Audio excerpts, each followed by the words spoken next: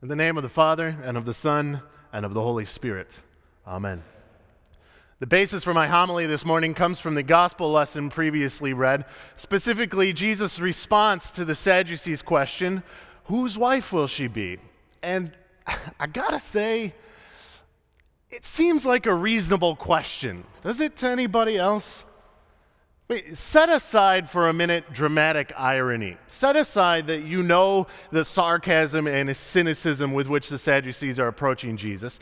And set aside for now that you know they disbelieve in the resurrection. They're just trying to set Jesus up. Rather, look at this question objectively. You have the law clearly given by Moses in Deuteronomy 25, which goes something like this. If a man dies without a male child, his brother is required by law to marry his sister-in-law. Weird. And the first male child that they have is actually not the brother's, but the first guy's, the dead guy's son, so that his name will not be blotted out from the land of Israel. Namesake is very important for reasons not the least of which include perpetuating the messianic line. To corroborate this, we have this weird and somewhat erotic story from Genesis 38, where Judah's son dies. So Judah tells Er's brother, Onan, go and fulfill your brotherly obligation and marry Tamar, Er's widow. So Onan does, except he knows that any male children that they have together will not be his. And so when they are intimate, he spills his seed on the ground. And what he does is, of course, evil in God's sight, and God kills him. Pretty serious. Of course, died in the first place because he was evil and God killed him, so I don't really know what the big deal with Onan was. But the story still stands. Oh, and let's make it even more complicated. Let's have Judah be the one to inadvertently impregnate his daughter-in-law Tamar because she was pretending to be a prostitute. Whose wife is she? Call me crazy, but I think it's a reasonable question. It sounds like a Maury Povich episode. So when the Sadducees come to Jesus with this wild story about a woman and 7 husbands, everybody's dying, I don't think it's all that ludicrous. God probably killed all 7 of them anyway.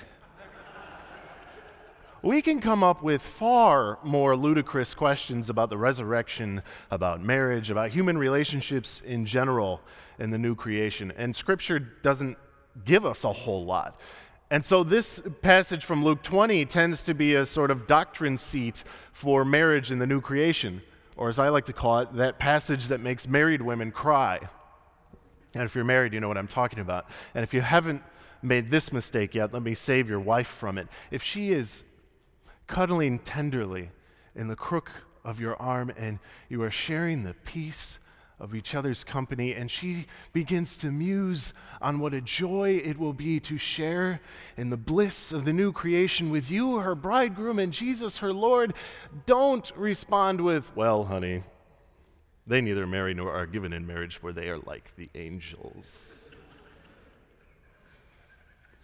Be that as it may, we cannot just blow off the questions and reasonable concerns people have about marriage and human relationships in the new creation, but rather draw them toward the real object of their faith, their heavenly bridegroom, Jesus Christ. So let's see how he does this with the Sadducees. You notice he doesn't just blow them off like we might be willing to do. Sadducees, you don't even believe in the resurrection. Blah, blah, blah. Let Jesus go. Just keep going to Jerusalem, Sadducees. No, he actually treats it like it's a reasonable question. He accommodates himself to the limited belief system and the cynicism of the Sadducees. And he uses the Pentateuch, which they do believe in, to answer the question. Only answering the question isn't enough for Jesus. So he answers the question by challenging them and undercutting the very presuppositions they're standing on. Marriage, for the propagation of a family line so that their name is not blotted out from the land, is unnecessary in a land where people do not die. And you might ask yourself, Mr. Sadducee, what the original purpose of the family line was for a people whose God is not a God of the dead, but a God of the living. For Eve, that the serpent's head may be crushed.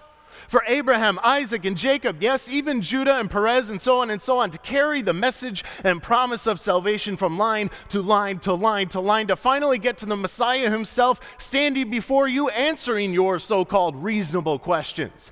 But better yet, Mr. Sadducee, this Messiah is not content with simply answering a difficult exegetical question.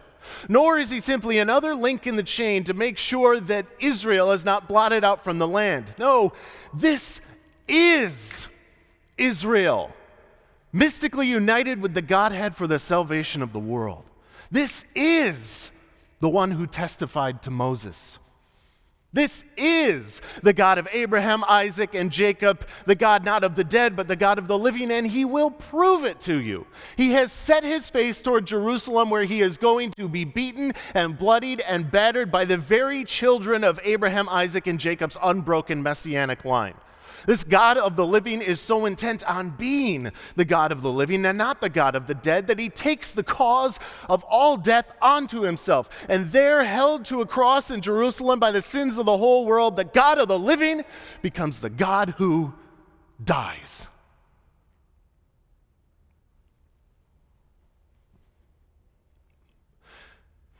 What's marriage for in this age anyway?